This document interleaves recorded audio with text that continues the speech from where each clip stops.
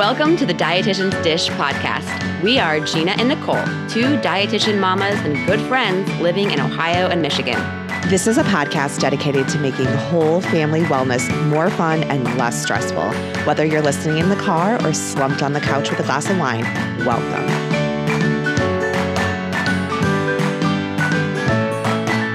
Hi, everyone. Welcome to the Dietitian's Dish podcast. This is Gina.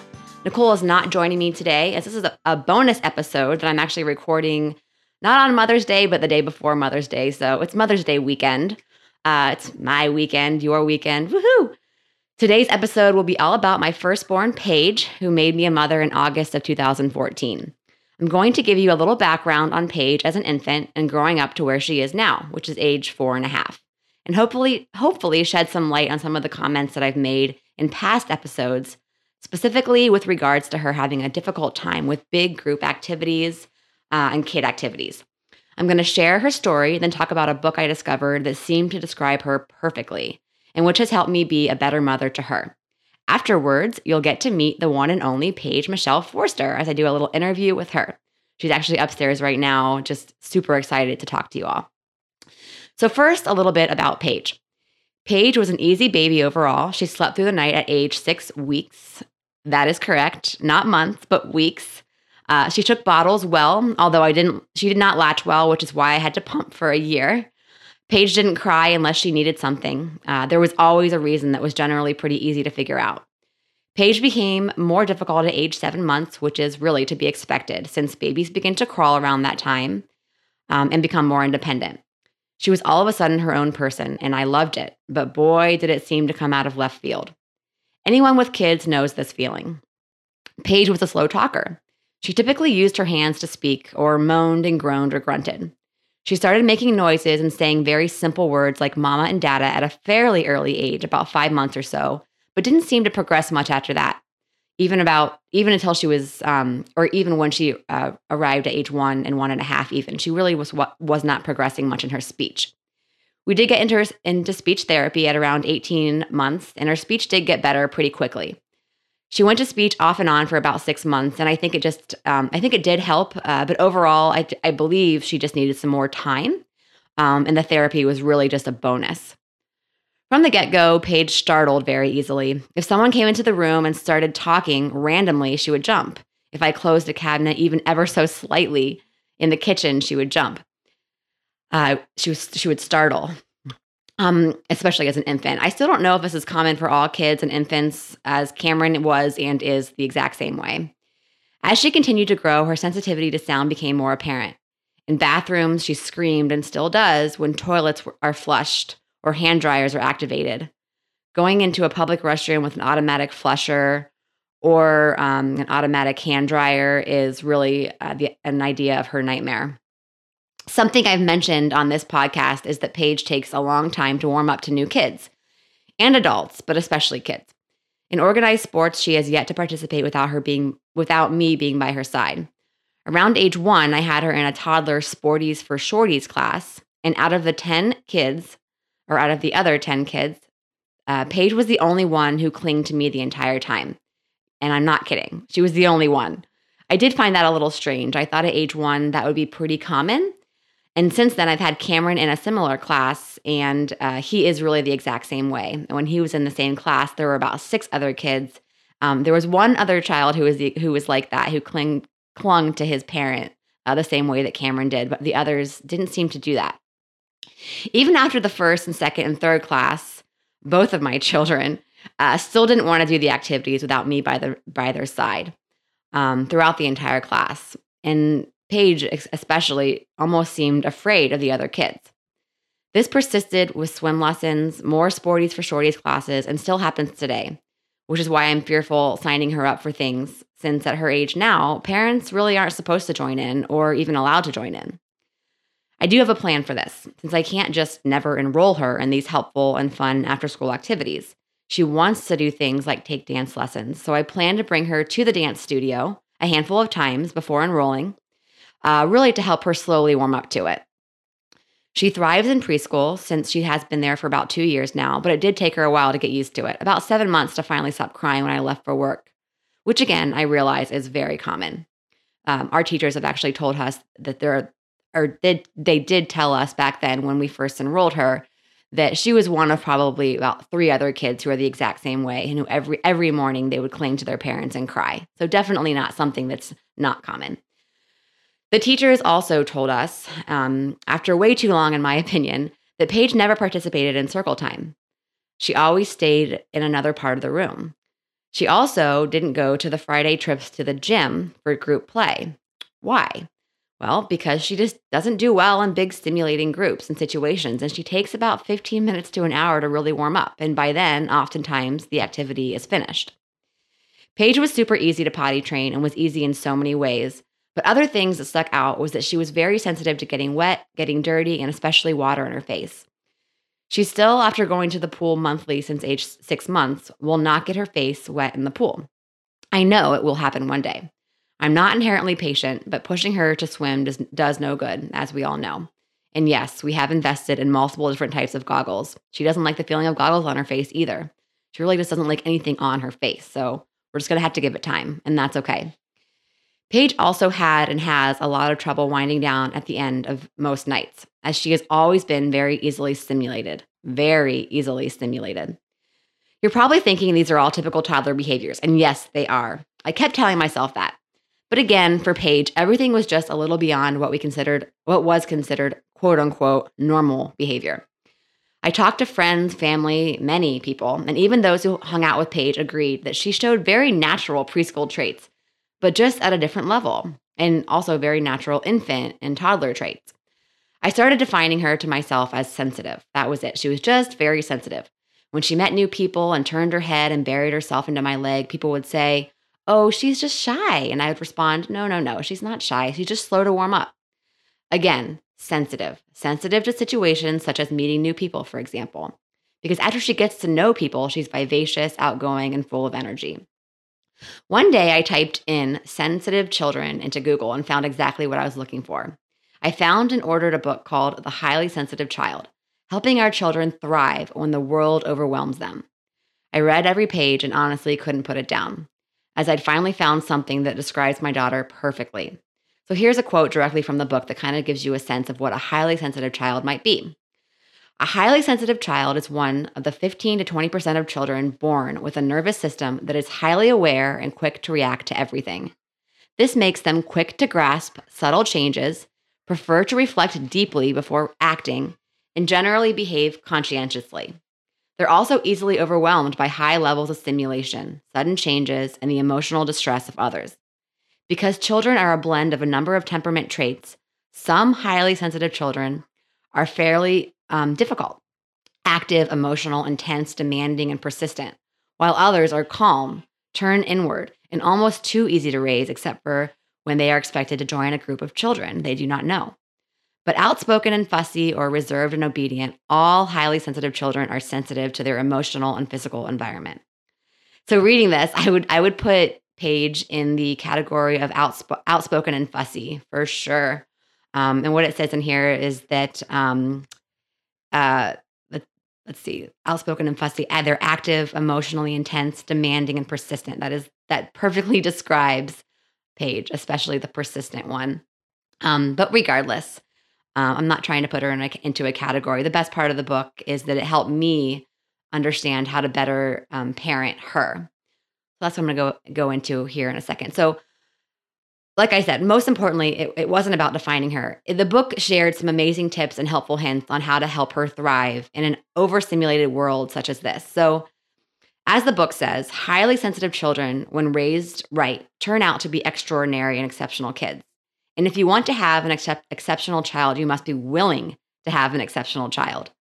What this means, as I've found out, is that highly sensitive children will test your patience in so many ways, even beyond those of non-sensitive children, especially if you're not highly sensitive yourself, as I am not. But if you learn about how they tick and how best to parent them and support them, they will grow up to be exceptional. If you're curious to see if your child is highly sensitive, please take the quiz that I linked in the show notes. I think the quiz is more useful for older toddlers at least age 4, in my opinion, as a lot of the questions seem to be ones that most parents of toddlers would probably say yes to. But many of the traits that I thought Paige would outgrow as she got older really have not, and now I understand why. As I read this book, I learned two things right away.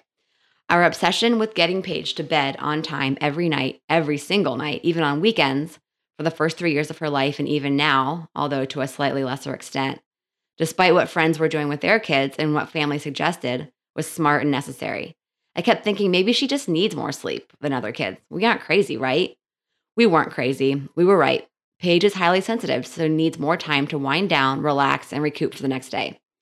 I also learned that my mother, whom I love very dearly, is also highly sensitive.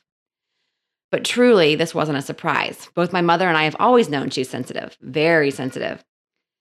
And yes, if you're wondering, there is a book about highly sensitive adults too, because highly sensitive children don't outgrow it. They generally grow up to be highly sensitive adults as well.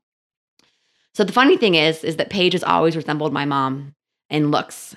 And the book says, quote unquote, there is likely a close family member who is also highly sensitive and whom your highly sensitive child likely resembles. Wow, what a light bulb moment. Just knowing there was a better way to handle her hypersensitivity to the world made me happy. One section of the book said, the research is now clear that parenting does matter and much more in raising highly sensitive children, whose temperaments are at the extreme end of normal. And in studies done with monkeys, reactive or sensitive monkeys randomly assigned at birth to be raised by especially calm mothers turned out to be far more resilient adults compared to those raised by nervous mothers. That will stick out to me forever. I'm a very anxious type A and yes, controlling person. But I've since learned that that personality does not jive with highly sensitive children, especially when that personality is from their mother.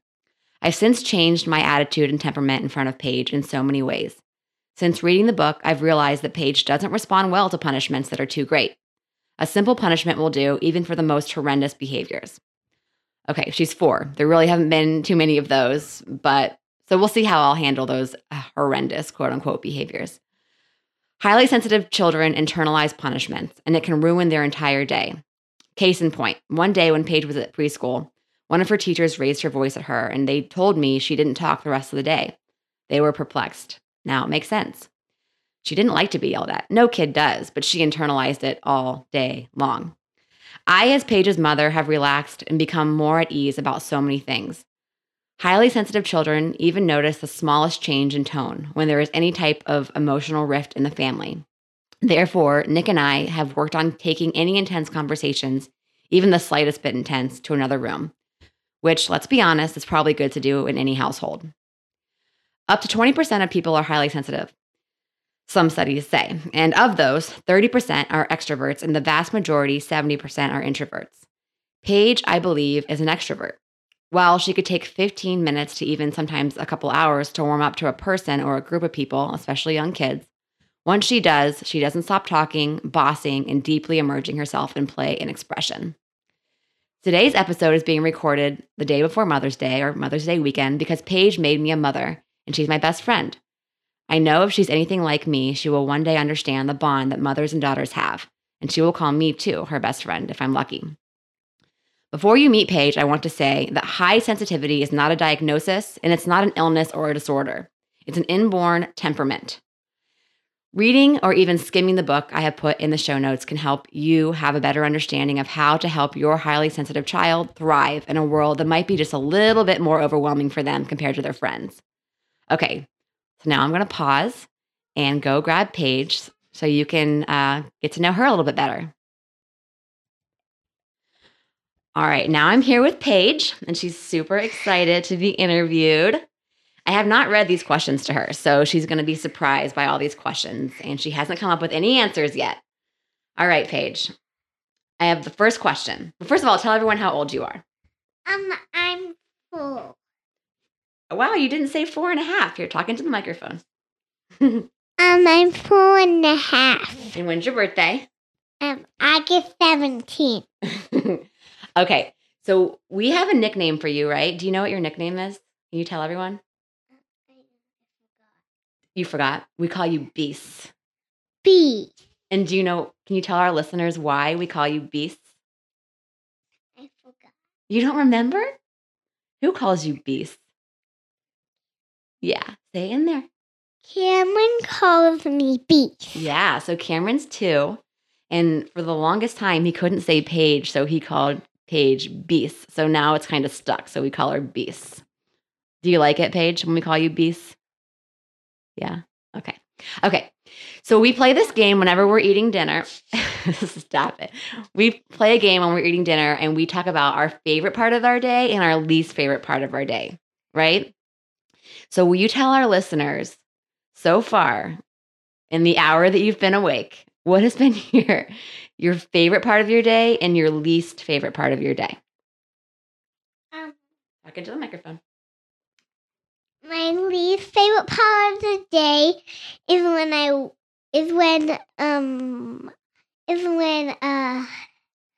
forget. What do you think? My least favorite part of the day is when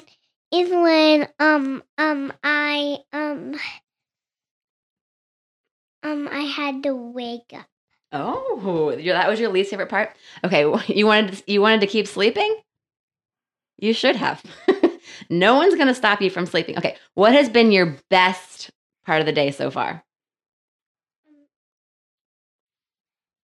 When I came down with Mommy and podcast. Ooh, good answer, Paige. Okay, here's another question, Paige. This is a big one. What in this world makes you the most happy? Everything. Everything. Wow. Actually, that is not a surprise. Okay, here's another question. Are you excited to start kindergarten in August? No. Why not? Because I don't like it. You don't like kindergarten. Are you a little bit sad to leave your friends in preschool? Yeah, because I don't like kindergarten. Do you know what kindergarten is? No. It's just the step up from preschool. You're being funny. Okay. So tell me. Oh, here's a good one. So, yeah, did you want to say something? Go ahead. Talk into the microphone. When I have my birthday, I get to go to the park and set up stuff for my friends to go into and do stuff with me. And my cake is gonna be so yummy, and it's gonna be carrot. Carrot? Carrot cake. Oh, carrot cake. I didn't know this. Actually, No? You decided no? Actually, that was going to be one of my questions. So your birthday is in August, and this is going to be a big one because you're going to turn 5. And we usually have birthday parties for Paige, but just small ones with our family, honestly. It's usually about 5 to maybe 8 people. But this year, we're inviting some friends. So can you tell our listeners what we're going to do? You just told them we're going to the park. We rented one of the shelters at the park. What are the games that we're going to play with your friends at the party? I forgot all of them. You forgot them all? I'm gonna play a piñata. Can you tell our listeners what piñata is? A piñata is when we get to put candy in like a little bowl, and then we have a little thing.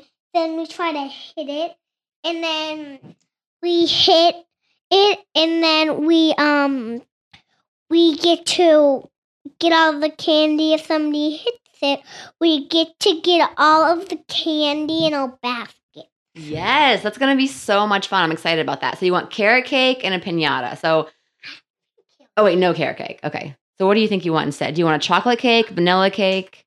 Vanilla. Vanilla. I want vanilla cake actually because I don't like carrot cake. You don't? Okay. Mommy. Okay.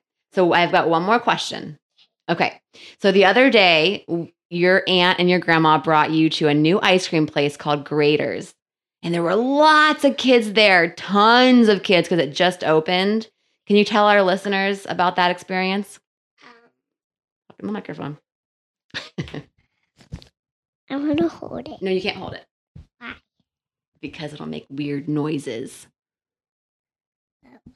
For my when I did that, Cameron loved the place, but I didn't. Yeah, why? So then, because we had a sign and it said, take off shoes with socks, but I didn't have socks, so I just cried, and then I cried, and then Rachel took me back to the